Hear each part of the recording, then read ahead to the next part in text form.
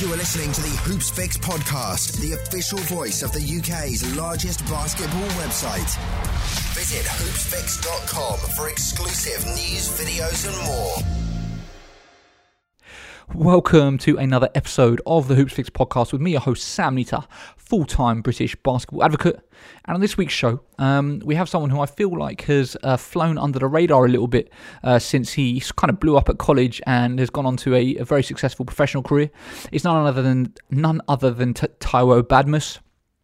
Kind of started playing very late. Was actually spent his first 5 years in London. Moved to Ireland until he was 16, came back to London, which is where he first picked up a basketball with the legendary Mike Carty down in South London, before sort of floating around a little bit and ultimately ending up in the States, going to college, where after 2 years at NCAA Division II Fairmont State, he transferred out to UVA Wise, where he put up ridiculous numbers, to be honest, after 2 years of barely playing, and really kind of had a bit of vindication on his part, proving to himself that he had the ability. It's a real underdog story, where I think there are many times he could have given up, but he kept going, and has now, spent 3 years pro in Leb Silver, where it was in his first year, where he ended up helping them to promotion, and he spent the last 2 years in Leb Gold in Spain. So yeah, he's no slouch, and it was really good to kind of hear his story, which I really didn't know a lot about until we got him on this. So it was a fascinating insight.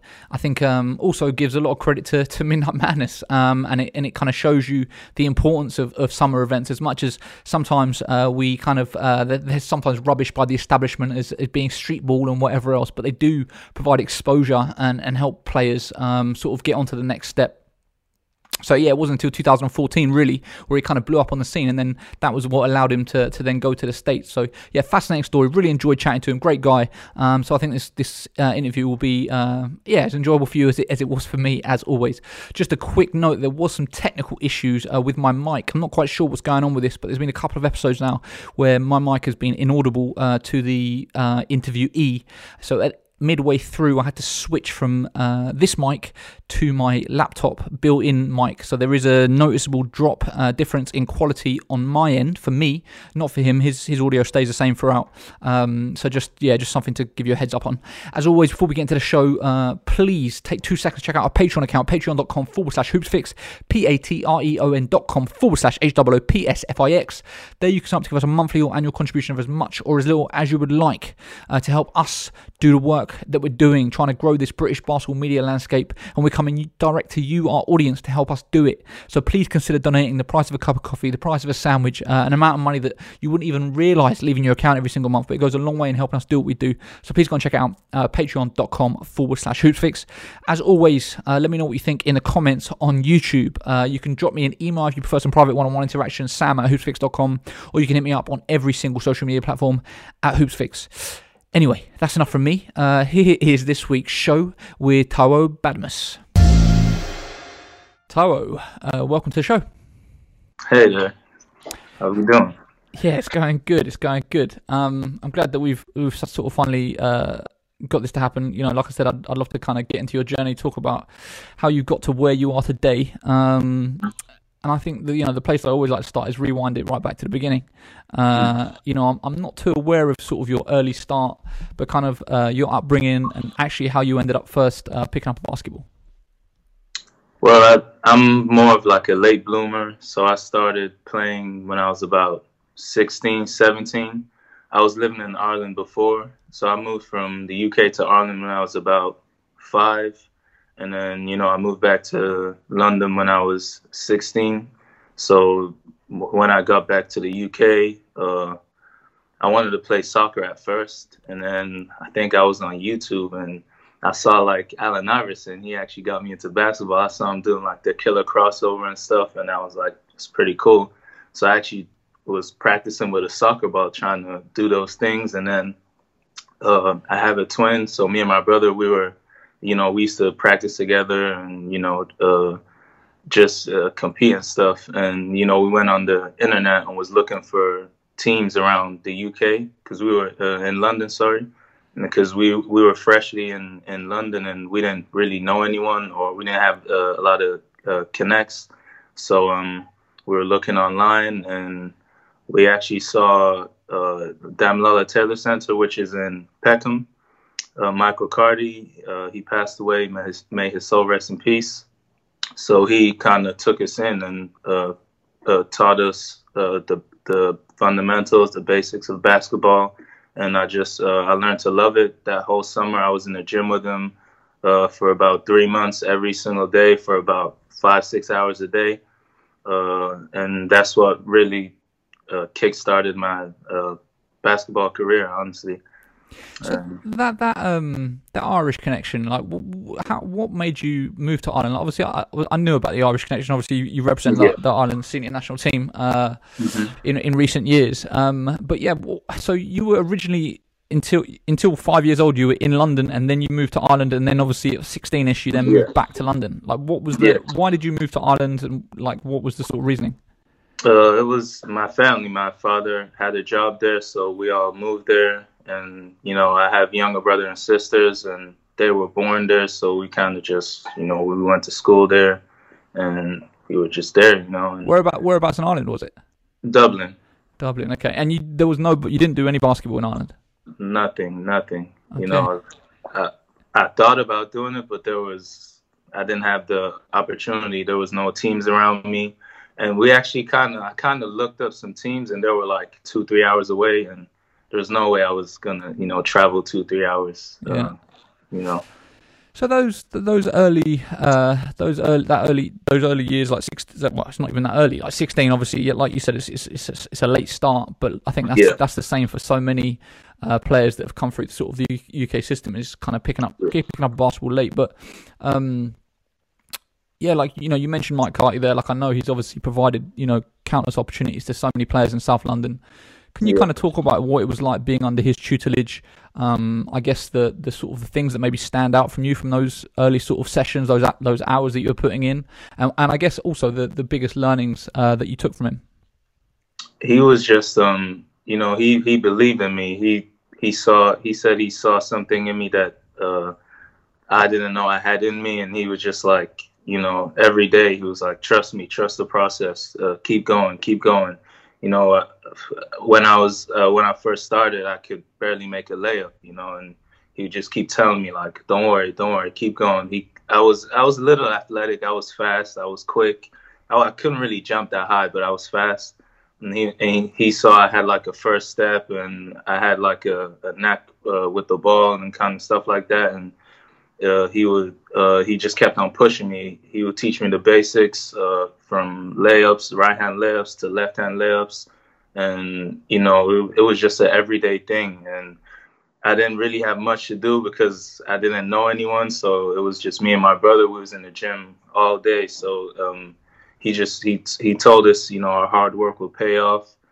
And like, even during the summer, we would try and go to other sessions too. And, the things we learned from Michael Carty, we'll try and implement them in other places. So we traveled all over. And we just wanted to learn. And had you started playing National League at this point? No. Did you play National League? What was your progression into actually playing club basketball? I played 1 year of National League. So from the age of like 16 to 17, I guess that's where I was developing, building my game. And Michael Carty was like, okay, let's play National League. I think you're good enough to play National League. He said we'll try and build a team around you and your brother, because it was just me and my brother in the gym. So, some players would come in for like open gym and stuff. So he would tell us to, help recruit players.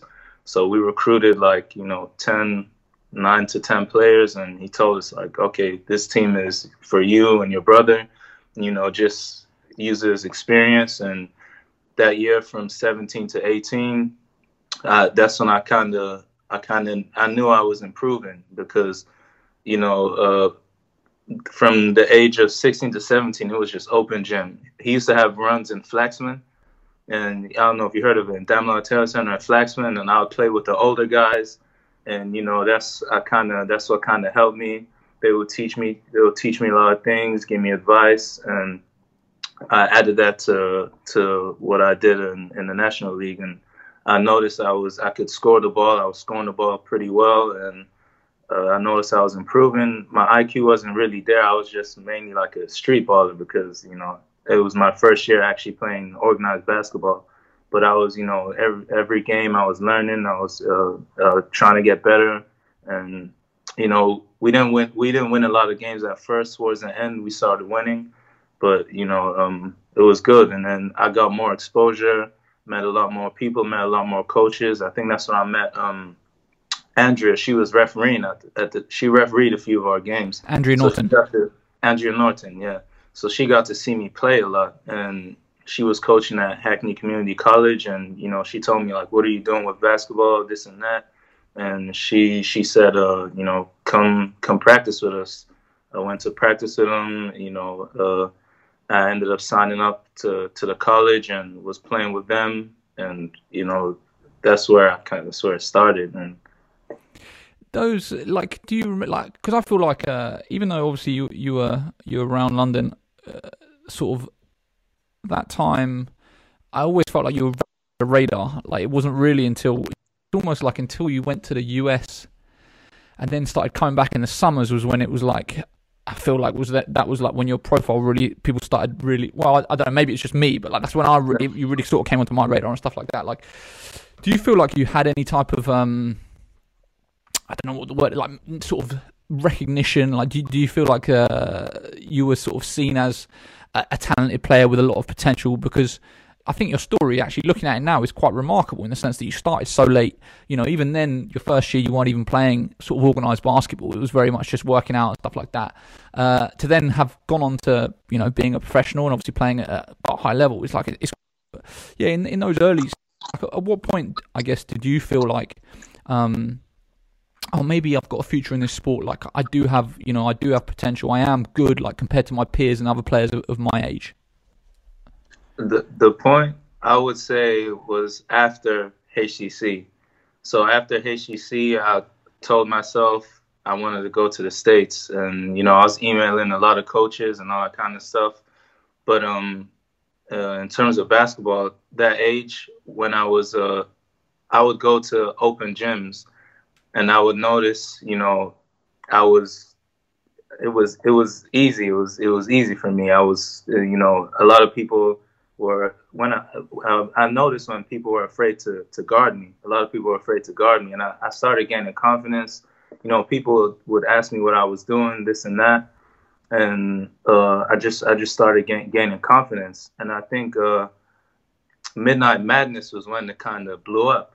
I think we played in like Loughborough, we played in London, and that's where my confidence was just on another level.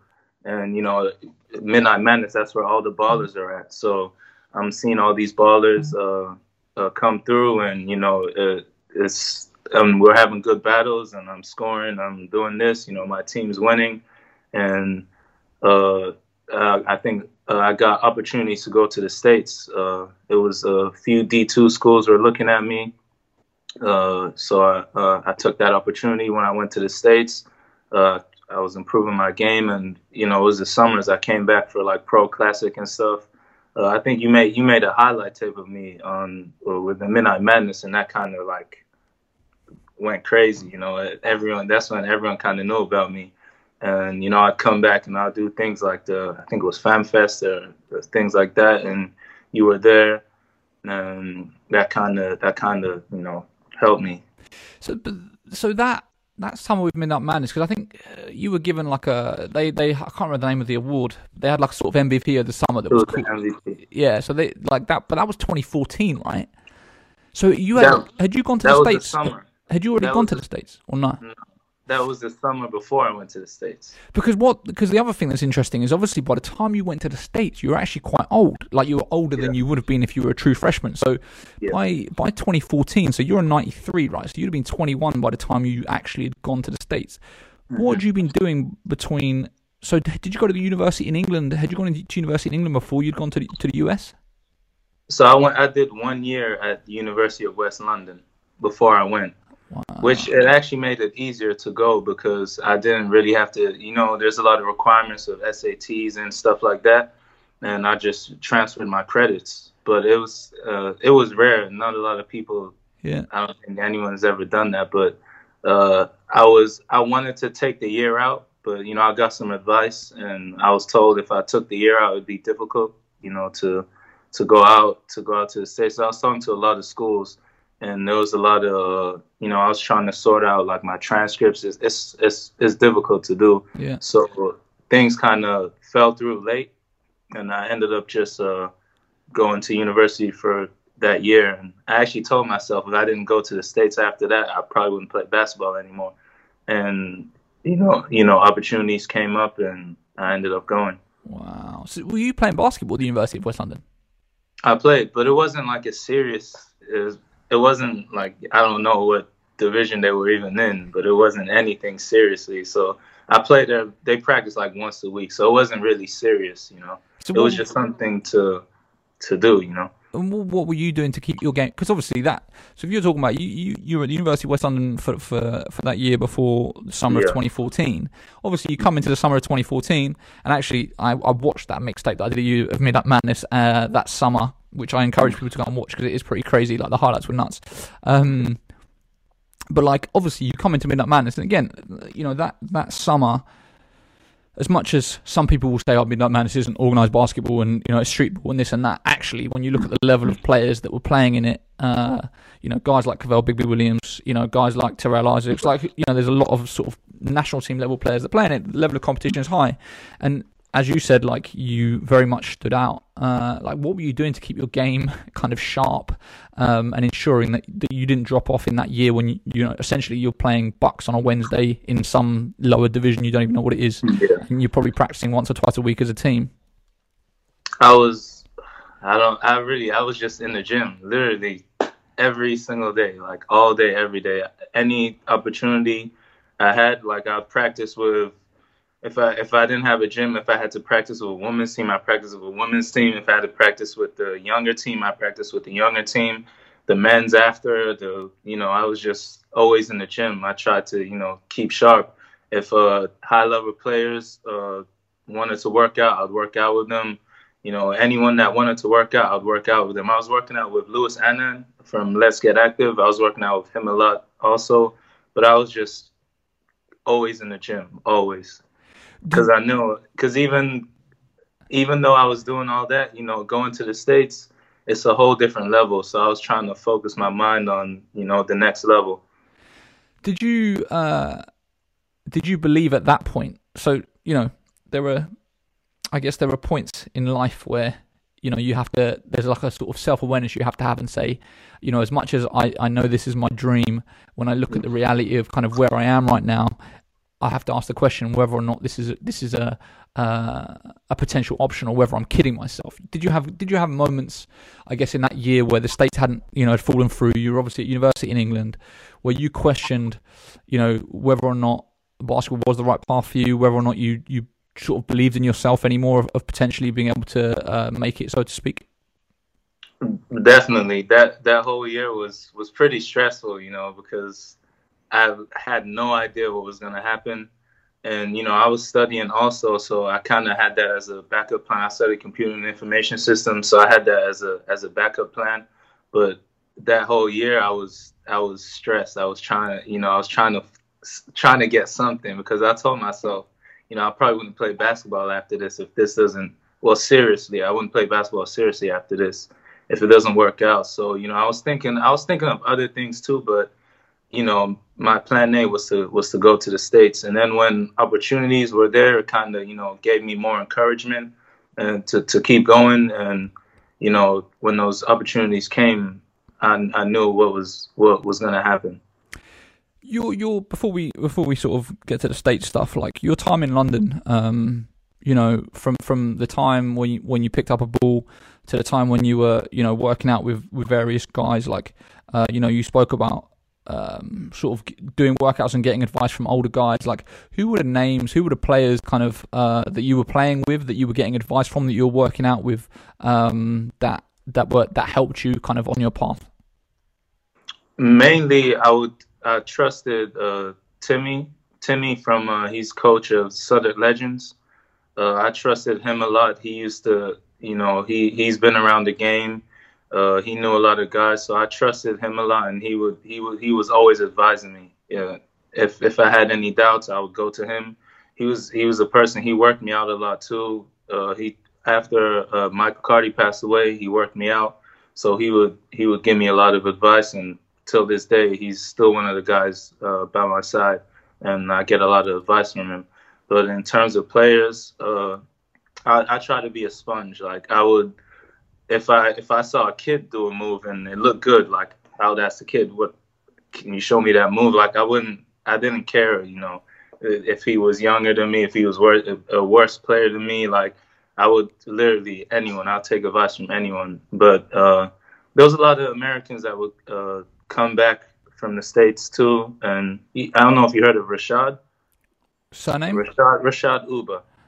No, I don't know if I have.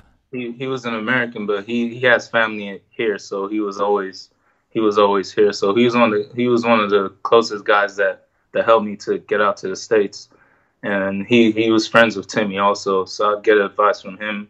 He played for UC Irvine, so he was one of the guys I would get a lot of advice from.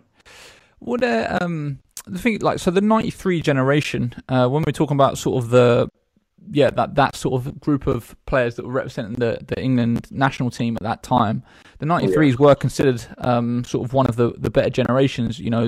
We had guys like Devon Van Oostrum. I'm trying to think of off the top of my head, Jesse Chuku. Who were the guys that you were looking to from your generation, or maybe a little bit older, maybe a little bit younger, that were kind of like that you were looking to as like the best players of your generation, guys that you were either looking to go up against, match up against, or the guys that even maybe you looked up to on some level? Yeah, I would say Teddy was one of those players. Yeah. Lewis Anna was a top player at the time. Jesse, I was with Jesse Chuku a lot. Also, I never actually played with Devon Van Oostrum, but I heard a lot about him. And then a lot of guys from HTC, Joel Henry, Peter, Jarrell, Chuck, Prince, all those guys. I would look up to all those guys because my first year playing at HTC, I wasn't playing a lot because all those guys were incredible players, So I learned a lot from those guys. So I definitely looked up to a lot of those players. And then just out of interest, so your twin brother that you started playing with, did he end up stop playing? What did he do? He stopped playing pretty early. Like after HTC, he just he stopped playing and focused on studies and other things. Okay, fair enough. Okay, so we've got kind of your story in London. You have this amazing summer 2014. Where I think, like you said, you kind of rose to prominence within the UK anyway. I think within circles, you were kind of on people's lips, people talking about you. Going to the States, getting to the States, I feel like you've spoken about the grind of like trying to make it happen. Like, what was that process? What happened over the course of that summer that then ultimately allowed you to end up getting a look at Fairmont State and going out to the States? Well, I emailed a lot of coaches. So I had a lot of game film. I put all the game film together, put a CV together, and just emailed a lot of coaches. And, I got some responses from some coaches because they were unaware of me. And at the time, players from the UK weren't really big, so they didn't really know much about UK players. So they felt like they were taking a huge risk. Picking up, a random UK player. So, I would email a lot of coaches, and then that didn't really fall through. So Timmy and Rashad were the ones that really got me out there. So they connected, but it was pretty late. It was around, because, recruiting, they start recruiting around, early February, April, around them times, and I kind of got this look around to Fairmont State. I got the look around maybe June, a little bit before June, and Rashad kind of helped me with that. He had a lot of connects in the States, and he was like, "Okay, I've got a school for you. They're interested. They want to fly you out, this and that." So they flew me out for a workout. had an amazing workout with them. And then I came back to the UK. So I ended up actually going to the school mid-semester because of transferring my transcripts and stuff. It's hell. Like it took a lot of, I had to go through a lot of things to transfer my transcripts. I ended up going to the school like midway through the semester, and that was another challenge too. So many young players have the attitude of, Division 1 or nothing. They don't want to go Division 2. At that point, like, did you find it difficult, like, to go Division 2, or in your head, did you feel like you deserved to go Division 1, or in your head you were just like, I just want to go to the States, kind of, I've done my year in the UK, at UK university now, and this is the option I've got, this is, so I'm going to accept it regardless? That, I felt I could play Division 1, but the school I was going to was a big school. Like, it wasn't just a regular D2 school. It was when I was there, they were ranked number 1, number 2, number 3 in the country. We played Division 1 schools, closed door games, and we beat Division 1 schools. So that kind of I didn't mind going to something like that, to a situation like that, and it was because of my age and a lot of rules with transcripts and all that kind of stuff. It would have been difficult for me to go Division 1, and so I had to go with that. So I went to Division 2, and I was quite happy with that. How was that transition going from what you've been used to in England to the States? Like you said, the school you had gone to, it was no slouch of a Division 2 school. We're talking about one of the top Division 2 programs in the country at that time, nationally ranked. In the 2 years that you were there, went to 2 NCAA tournaments. Like that. I guess the transition in environment of what you've been used to in England to what you then got access to in the States. Like, what were the biggest things that stood out for you? And I guess, how did you find that sort of transition? It's completely different. Like, there was nothing that could have prepared me for that, because going to the States, it's not about what the work you put in the UK. It's more about the competition and who you've played against. And going to Fairmont State, there were those guys there. They were all like, they were killers, So it takes a while to get used to the pace, the tempo, the physicality, and I was just thrown right in. And because I went there, I didn't get to do preseason with the school or anything like that. So I went there in the middle of the season, so that even made things worse, because I wasn't, as much as I was working out, I wasn't in shape, because it's a different type of, it's different. It's something I've never done before. It's the United States, and it's the basketball there is different. So I wasn't in shape as much as I thought I was. And the school I was at, they pressed. Like, it was like, West Virginia University, my head coach was an assistant coach there. So he kind of adopted the same philosophy, and we pressed. And it was something I wasn't used to. I haven't, played that kind of basketball before. And it takes a while to get used to it. As much as you work out, as much as whatever, it takes a while to get used to. Did you find, despite the differences in athleticism and I guess intensity as you're describing it, did you feel like in practices and stuff, skill wise, you were at the level and you were able to compete, or did you feel like there was a transition period of even that as well? Even that too, because you can be skilled, but the pace was real quick. It was a fast pace. So you kind of have to, they do things. They go 100 miles an hour, but still in a controlled way. I felt like I was skilled enough, but the pace was it's something that kind of wows you. And the guys I was playing with, a lot of that team, they all play.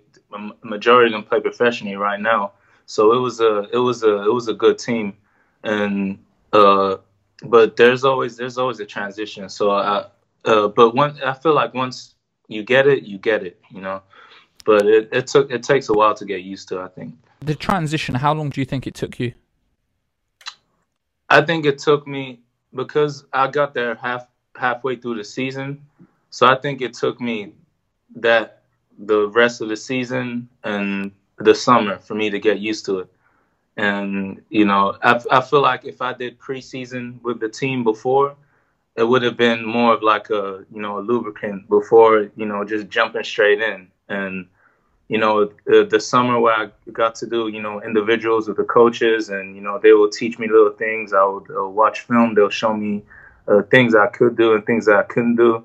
Like, even, for example, we would run plays 5-on-0. We'd run plays 5-on-0. And they were going like 100 miles an hour. And, they'll tell me like, okay, I know it's 5-on-0, but you got to cut like this. You got to cut like that. And I'm thinking I'm going, fast, and they'll show me on film, and it's like, wow, like I'm in slow motion, and it's things like that. You kind of, you don't know until they tell you. So those are the little things I had to do to adjust. I'm right in understanding your time there, your minutes on the floor, like during games, were actually quite hard for you to come by. It wasn't like you were playing a whole lot. Did you find that hard to kind of deal with as well? Yeah, it's because, you have a lot of aspirations and expectations when you get to the States, and you want to play a lot. But, a lot of the times it's like, I think first impressions are a big thing. So my first impression wasn't very strong. They didn't have a really strong impression of me because of how it took me a while to adapt to the situation. And towards the second year of the season, they already recruited players over me, so it was I was always fighting for minutes. And the second year I was there, I felt like in the practices I was dominant, and, I was, showcasing, but they already had the impression of me from last year, and they just, it didn't really shake off. And we were winning games also, so it was like, they'll stick to what the coach will stick to what he's been doing. And, the team, they recruited more players, but they had, the class I came in with, they were all, they were starters. They've been starting since they were freshmen, and they were sophomores at the time. So I wasn't the guys in my position, I wasn't gonna play over them. So it was kind of difficult to. And hard, and I kind of knew, midway through the second season, that I was going to transfer, because no matter what I did in practice, I wasn't going to play, and he wasn't going to really give me an opportunity. And one of the assistant coaches that recruited me the year before actually left, so it kind of made things a lot harder also. And, assistant coaches like to play the players they recruited. So it was kind of difficult, and I kind of knew that I was gonna transfer. I was going to say those 2 season and a half, obviously if you joined half season, but those 2 years at Fairmont State, like, do you have a lot of positive memories, or was it actually very challenging because you were trying to deal with sort of getting used to the American game, and then of course knowing that no matter what you did in practice, it wasn't going to change when it came to sort of game time. But of course, with that you had, I assume, amazing experiences of going to the tournament and kind of seeing that level of program operate. Like, are there, when you look back on your time there, are there sort of real positive standout memories? Like, kind of how would you summarize your time with Fairmont State? Yeah, I honestly, I have no regrets going there, because I learned a lot. Like, I'm glad I went to a situation like that, because in terms of, learning from the players and the coaches, it was a high level. So I'm glad I went there. And then just experiences like not playing and going through things like that, it kind of, you need to be strong-minded to go through things like that. And I'm glad I went through that kind of early on in my career, because even though it happened, I was still trying to grind and, fight for minutes. And, there was times after the game, I would be in the gym. I had the keys to the gym. I'll go to the gym at 2 a.m. I couldn't sleep because of the situation. It kind of shaped me as a player. and kind of made me more. It made me a tougher player. So I have no regrets going there. And I got to see a lot of things. I got to see, the tournament, this and that, other players, I don't regret it at all. I don't regret it because I think it kind of catapulted me onto another level after I transferred because I was in a better space and I was a better player, honestly. I was going to say, when you've made the decision to transfer, like from other schools' standpoint, of course, you're at a big-time program that's had a lot of success, but actually when they're trying to see game tape or see the contributions you've made, obviously when you haven't played for a lot over the course of the last season and a half, it's hard for them to say, oh yeah, we want to bring you in because they don't actually know what you can do. Like, did you find that actually finding potential options was difficult, or did you find actually because of the level of the school that you're at, finding a school to transfer to was relatively easy? The school, because Fairmont State the name holds a lot of weight, so it wasn't really difficult to find other schools. And there was actually one game where the coach decided to play me, where I had like 18 points in like 12 minutes, and the school I actually did that against picked me up. So that's the school I ended up going to after.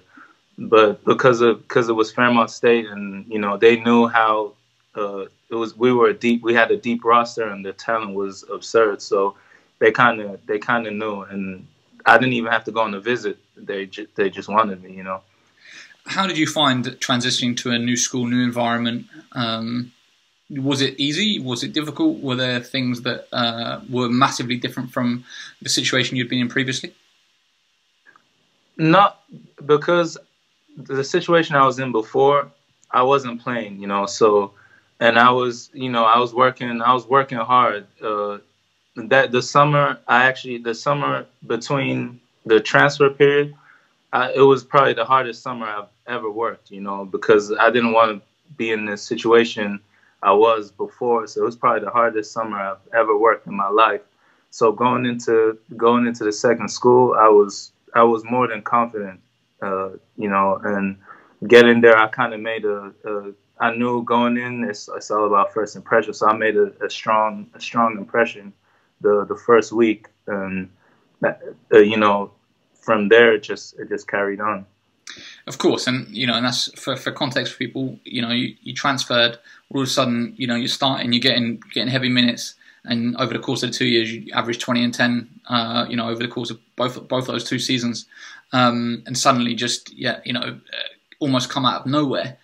Do you feel like you had always had that ability, you just hadn't been given an opportunity to really show it? Or do you feel like it was just a culmination of having had that transition period to get used to the US, having had a year and a half of playing at a program, even if it's just practicing and not getting as much game time, that then by the time you'd got to Virginia-wise, you were just ready, and it kind of had all sort of come together at the right time?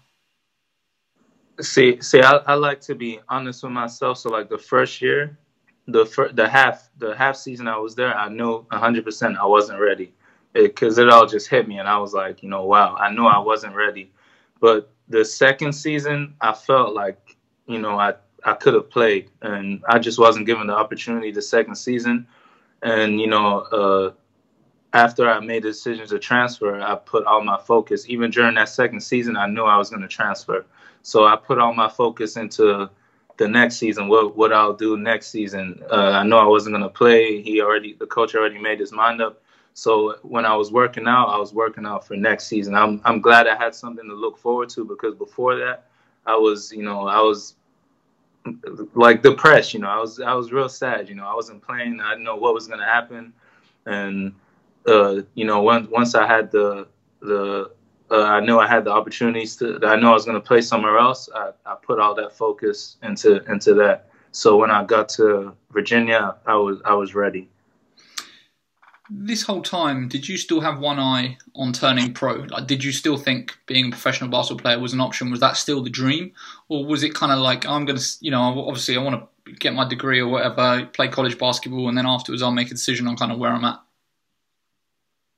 when I was at Fairmont, I had doubts. When I was at Fairmont, I had doubts if I was going to play pro because I just wasn't my mind wasn't there because I wasn't playing. But when I knew I was going to transfer, I saw a new light, and I thought like, okay, this is an opportunity. I can still go pro because if you're not playing, you can't go pro if you're not playing. It's going to be difficult. Even if you go pro, it won't be at a high level. So I kind of when I transferred, I knew I was gonna play pro.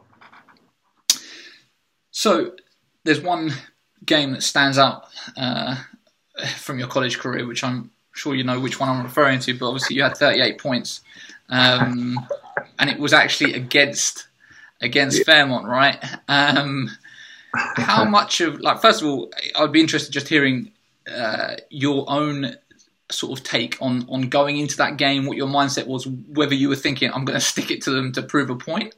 And then I guess after the game, like how much vindication that was for you of being able to just be like, you made a mistake here, like you could have played me or whatever. I've gone in another situation. Now here you go. Here's a 38 point game to take with you back home.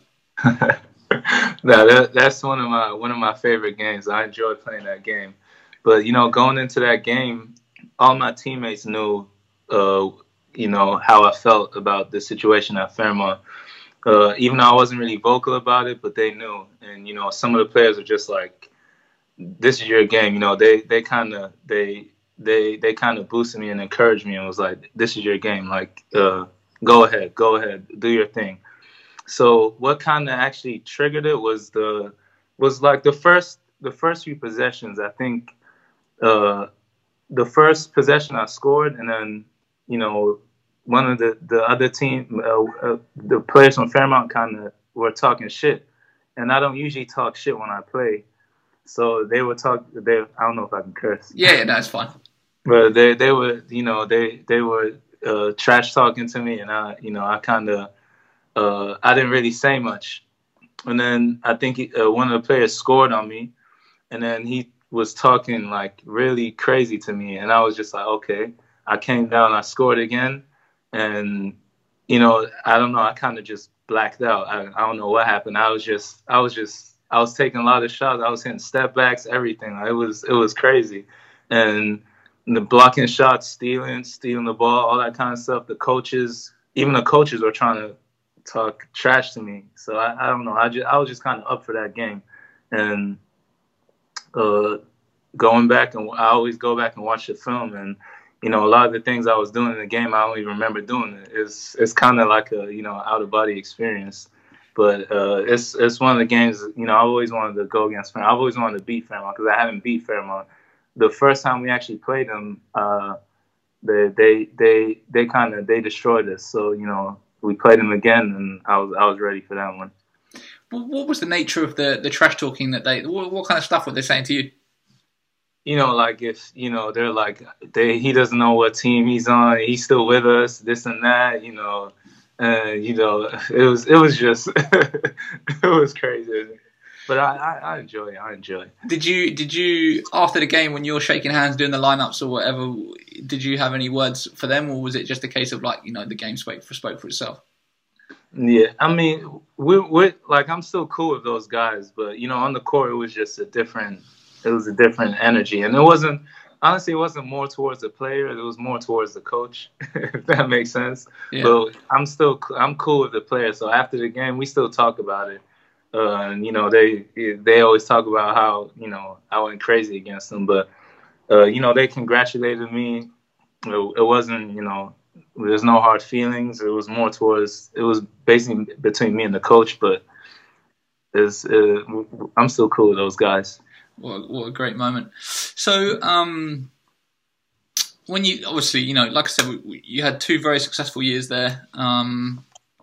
Aside from, having great stats, won a number of different awards. Outside of that 38-point game, what are the standout memories for you? Are there any other big things that kind of come to mind of your time there that you kind of, I guess, treasure moving forward? I think there was another game, my career high, where I had 42 points. I think that was one of my. I like that because it was a great. I probably missed like 2 shots the whole game, and I was kind of mad because the coach took me out early. I could have went for 50, I think. The coach took me out, but that was another game I always think about, and I like that game. Also, another game, my first game at UVA Wise, after transferring from Fairmont, I had 29 and 21. That game, I never forget that game because I got texts from the coaches saying, "Wow, like what happened? Why didn't you do that when you was with us?" I wanted to tell them you didn't play me, but I didn't say that. But that's another game I can never forget. Amazing. So you had your 2 years. You got the stats that you needed, and obviously turning pro started becoming a reality. I guess when you finish your time at UVA Wise and then making that transition to pro life, what happened? How did it play out? Like, was it a case of, did you have agents hitting you up? Did you find an agent? How did it come to sort of surveying your options of where you could potentially sign, and then why you ended up signing in Spain what you did? The transition after graduating, it's kind of a scary transition because you don't know what's going to happen. You don't know where you're going to be. And I was in the States at the time. I didn't know if I was going to stay in the States. I didn't know if I was going to, whatever. I had a lot of agents hitting me up. But I kind of, with agents, you got to know who you're going to sign with. You can't just sign with anyone. You got to do your research. And, I was with Rashad. Rashad was kind of helping me through the situation. And he's an agent right now. He was just trying to become an agent. So it was he wanted to help me.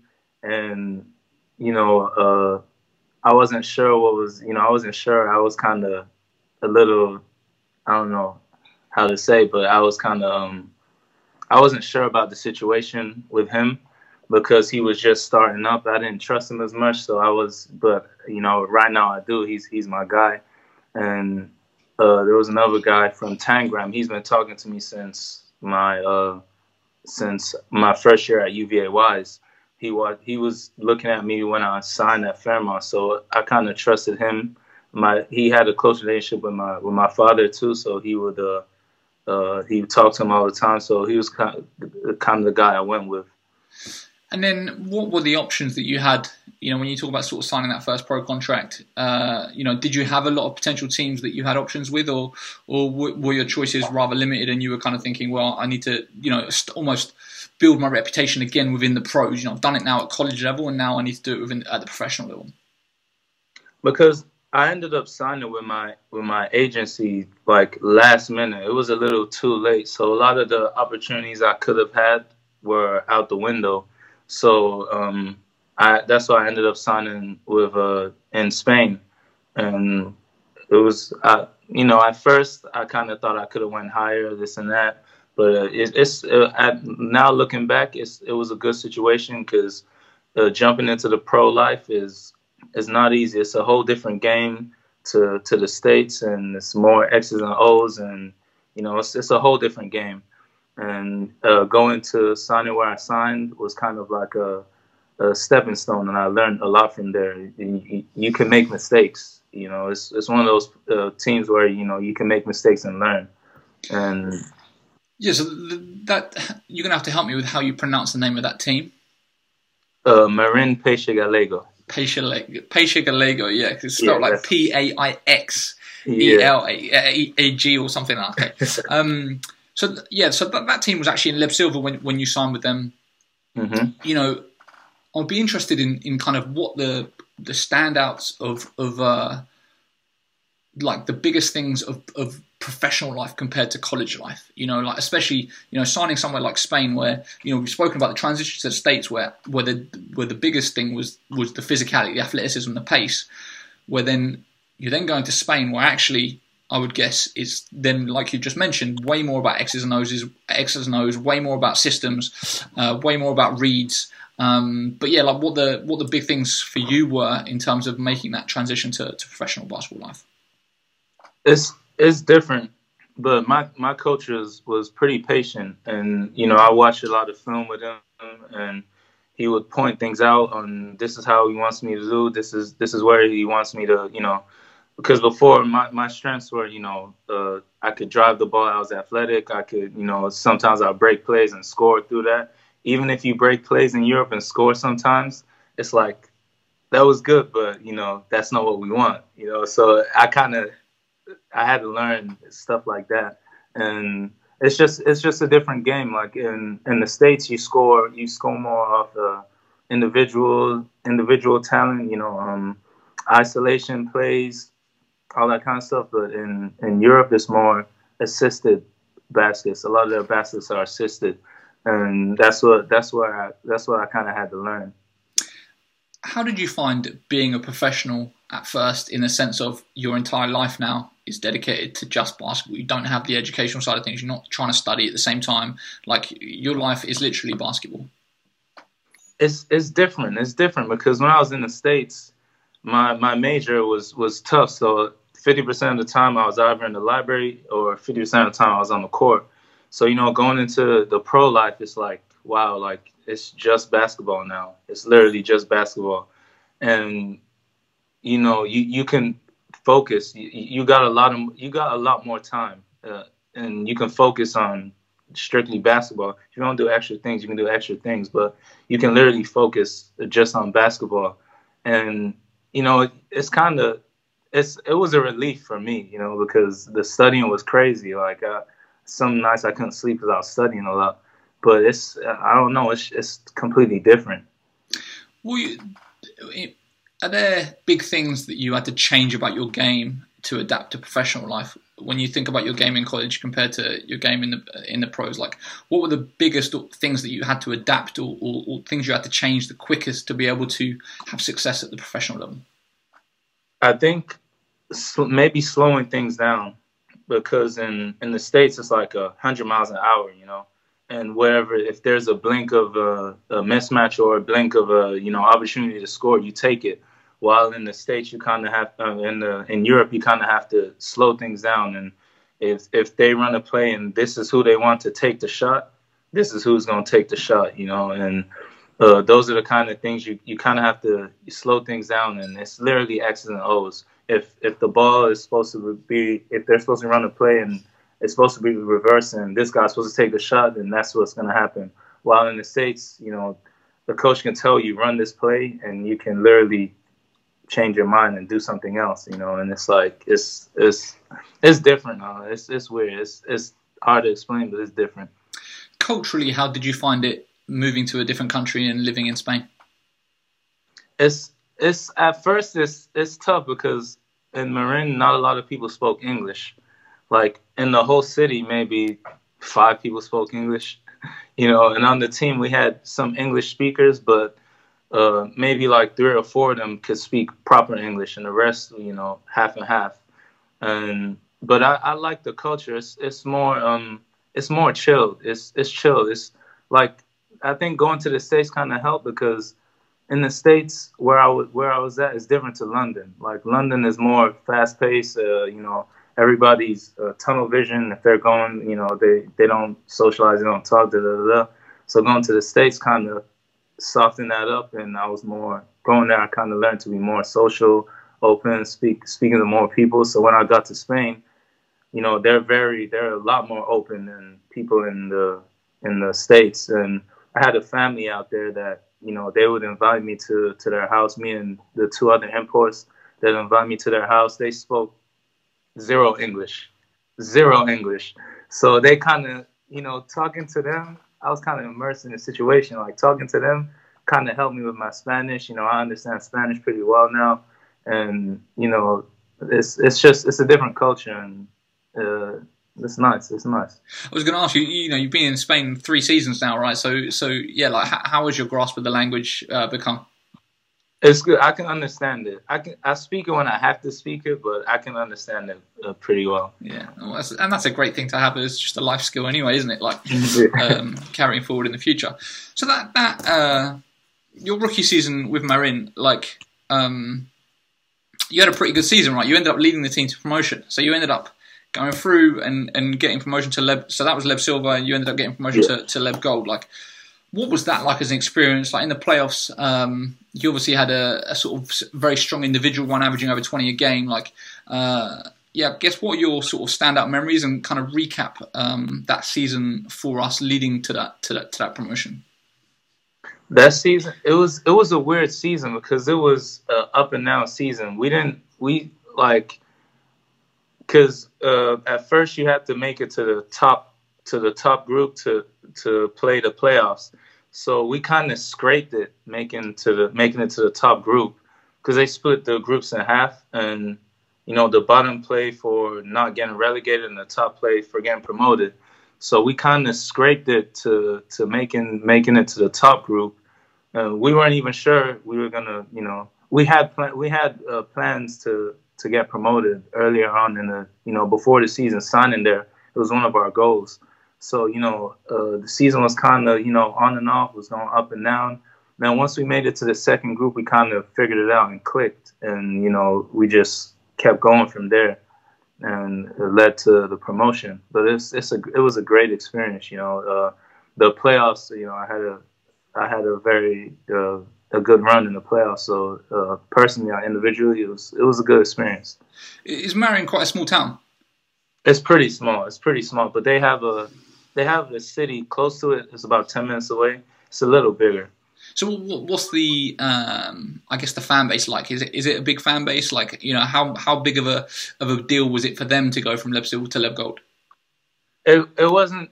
I wouldn't say it was a big fan base, but the whole city was behind our back. And it was a small city, but everybody was behind our back.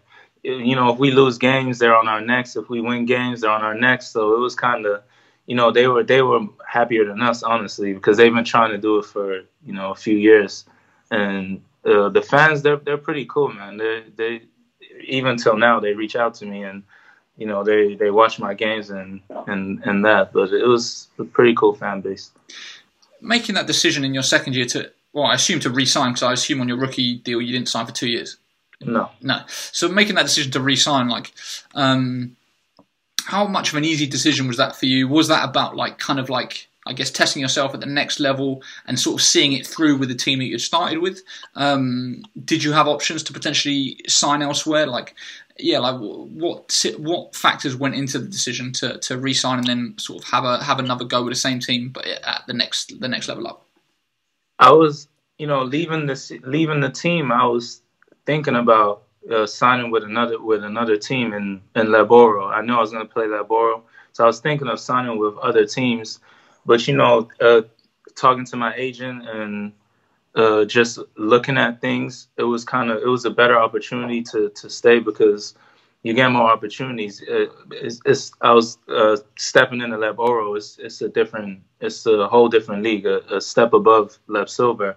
So, he kind of told me that, if you go to Laboro, if you sign with this team, the coach is willing to make the transition easier for you. You're going to play a lot, this and that. So it was kind of an easy decision. And I know it's kind of awareness. I knew the city, I knew the people, I knew a lot of people there. I felt like home. So when you talk about the gap between Leb Plata, Leb Oro, like, how big of a gap is it, for you making that transition the next year into the higher level? Like, was it that much more difficult, or was it kind of whereabouts that you expected it to be? Like, I'd just be interested in hearing kind of you talk about the difference in the levels. I think it's a huge gap. Not huge, it's a huge gap, I'd say. Maybe it's in Leb Oro, in Leb Silver, you probably have like 5-6 players that can play on each team. While in Leb Oro, you have a whole roster. A lot more depth. A lot of depth. The whole, they can play, and just the levels higher. The bigs are bigger. The guards are bigger, and you have a lot of players from ACB playing Leb Oro too, and they play in between. So it's a huge gap, I would say, especially the top teams of Leb Oro. It's a huge gap. Do you feel like the step up to the ACB is another huge gap? I would say so, but the ACB it's a different game. It's more with like they have specialists. Like for example, in ACB in Leboro, you might have a player that can do a lot of things. While they can do a lot of things, but if you put them in ACB, they don't need them to do all those things. It's maybe specific thing. Like they bring you to ACB and you're a defensive player, that's what you're gonna be. They bring you to ACB and you're let's say a pick and roll player. That's you. You're a passer. You're big. You screen and roll, and that's all you do. Like it's specific. While in Leboro, it's kind of you can do a lot of things. So that second season, you had another good year with solid numbers, and then, in fact, that would have been the season that would have then ended up being cut short by COVID. Yeah. So what happened? Where were you in the season, and I guess kind of how did that end up playing out in terms of what it meant for you for the end of the season? So at first, I think it all started in March, or a little before that. So I was there. I was in Spain, and at first they told us this weekend we don't play. So we're like, okay, we don't play. Then got to the weekend, Monday morning, they were like, okay, no practice. Like, okay, no practice. And then a few days after, it was like, okay, the season might be done. And we're like, okay, we didn't know what was going on. Then they were like, okay, the season's done. Oh no, they said the season's postponed for a few weeks, and they said the players could go home. They said the Spanish players could go home. So all the Spanish players went home. They didn't want the imports to go home because they know if the imports went home, we probably wouldn't be able to travel back. So they kept us there for another 2-3 weeks. Then they told us, okay, I think the season might be done, or it's either done or we come back in a month and play. And they were like, okay, we want to give you the option to either go home or either come back, or you can stay. But they were hinting, they wanted us to stay actually because if there was a chance of the season starting, we'd stay. We'd be right there. And so we ended up just going home because there's no point. We were there for like a month and a half and nothing was going on. So we ended up going home, and we ended up finding out that the season was done. Wow. And so you were back in London for the lockdown? I was back in London, yeah. Because funnily enough, when I was Googling, one of the results that came up was a Getty image result of you working out during lockdown in Elephant and Castle somewhere. Like, did you do some type of photos for some sort of newspaper article where they were trying to find athletes that were struggling to work out? Like, what was the story for you? Like that summer, like last summer, like trying to find somewhere to work out, like, and obviously work on your game and ensure that you're in shape and good for this year. Like, how much of a challenge was that for you being back in London? Oh, it was the worst. I don't think I saw an indoor court maybe once the whole time I was back. So, and the thing with at Elephant and Castle, I was working out outdoors. I was literally just shooting around, and I saw a lady. She was taking photos of me, and I didn't really pay too much attention. I was just shooting, and she was like, "Oh, what's your name?" She was talking to me, this and that. And then she's like, okay, we're doing a little article about about athletes and people just playing outdoors and stuff. And I didn't tell her I play professionally or anything. So, oh, what's your name? This and that. So she took my email, she took my number, she took my socials, and she saw I play professionally. She Googled my name, and she was like, wow, like you actually play professionally, this and that. So she just made a big deal about it, made an article. It was pretty cool. Yeah. Put some photos up. But it was probably one of the most, it was very challenging this summer. Everything was outdoors, literally everything. And I probably saw an indoor court once, and that was probably like a week before I left.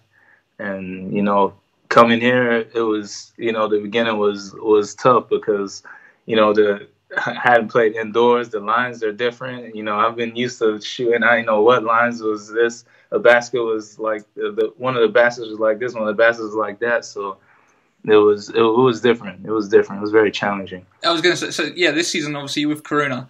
Is that how you pronounce it? Coruna. Coruña. Coruna. Yeah. Did you? I was going to say, like, at that during the preseason stage and kind of bringing everyone. I assume that most of the players are in a similar situation where they haven't played that much compared to what they would normally do during the off season. Was it a case of it was clear that everyone was really, really rusty, and it took a little while for everyone to kind of get into the flow of things a little bit? Yeah, probably like half of the team, because some of the players they're Spanish, so they had access to a lot of the stuff, a lot of the facilities. Mm-hmm. Some of the players were coming from the States also. They have facilities in the States. So probably like half of the team was out of shape, I'd say. Yeah. And so this season, you're having, your team is second. Is your team second in the league at the moment? So you're having like a relatively strong season. Like, obviously it's your first professional season outside of Marin, like in a different place. Mm-hmm. Like, how have you found it? And of course, you're also dealing with, the uncertainty around COVID, and I'm assuming there's potentially been games that have been postponed, and you're having to do self-isolating and tests and all that kind of stuff. Like, how has it all been going? It's been going well. It's glad, I'm happy that, we're winning a lot of games. I started off rough because I had minor injuries at the beginning of the season where I missed maybe like 5-6 games, and I'm been easing my way into the rotation now. But we've got a really solid team. We got a lot of guys that have played ACB on the team.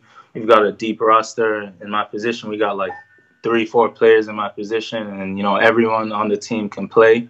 And we got a very competitive roster. That's why we're at the top of the league, and I'm glad with this team. So just quickly, as we start coming towards the end, I just want to briefly speak about representing the Ireland national team. Obviously, it was the summer of 2018. I think was your first first call up with the senior team playing in the small countries championship, which was obviously a decent tournament for you personally. How did that call up come about? And I guess what would you say about your time with the Irish national team? It was pretty random. I got an email from someone on the I didn't even know they had a team, because before I went to the States, I wanted to play for the young team. I think it was under 21s or something like that. I want to play for the young national team, and I looked it up, and they didn't have a team, so I didn't know they even had a team. So when I was in the States when they actually messaged me, and I got an email asking about they heard that I'm Irish, this and that, and would I be willing to play for the team? And I was like, why not? So they flew out there and worked out with the team. They're like, okay, we're happy with what we've seen. We want you to play for the team. This is when we're gonna play, this and that. Ended up playing with them. We did pretty good. We did pretty good. We came third. We had a lot of our. They said a lot of the main players couldn't play this season for various reasons, and even still, we did decent. We came third in the tournament, and you obviously made All-Star 5 as well, right? Made All-Star 5 too, so it was pretty cool. So do you have a passport from the fact that you lived there from the age of 5 to 16? It was like you got citizenship that way. Yeah, and my brothers and sisters were born there. My younger brother and sister were born there, so we all just applied for the Irish, and we just got the Irish, And then you did 3-on-3 with them as well, right? 3-on-3, yeah. Obviously, that's been a massive push from FIBA, and of course, in England, we've got the Commonwealth Games. 3-on-3 is going to be happening in 2023 or 2022. I don't know, one of the two. I'd just be interested in hearing your experiences of 3-on-3. What do you think about that? Like, do you think that is, it's going to be in the Olympics? Like, do you think that's something that is potentially going to be as big as 5-on-5? Do you think it could be as big as 5-on-5? And for you as a player, like, what's the experience of playing in it when you compare it to 5-on-5? Or does it feel a bit too street, a bit too unorganized to compare to 5-on-5?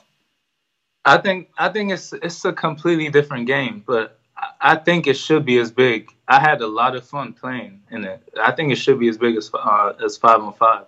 Like, it's a whole different, like, it's hard to explain. You got to play it to understand. But it's a little streety, but it's fun. You get to, the shot clock is like 12 seconds. you basically get to shoot it every time you touch it. You know, as soon as you rebound, you go back out. It's it's very fun. I think it should be.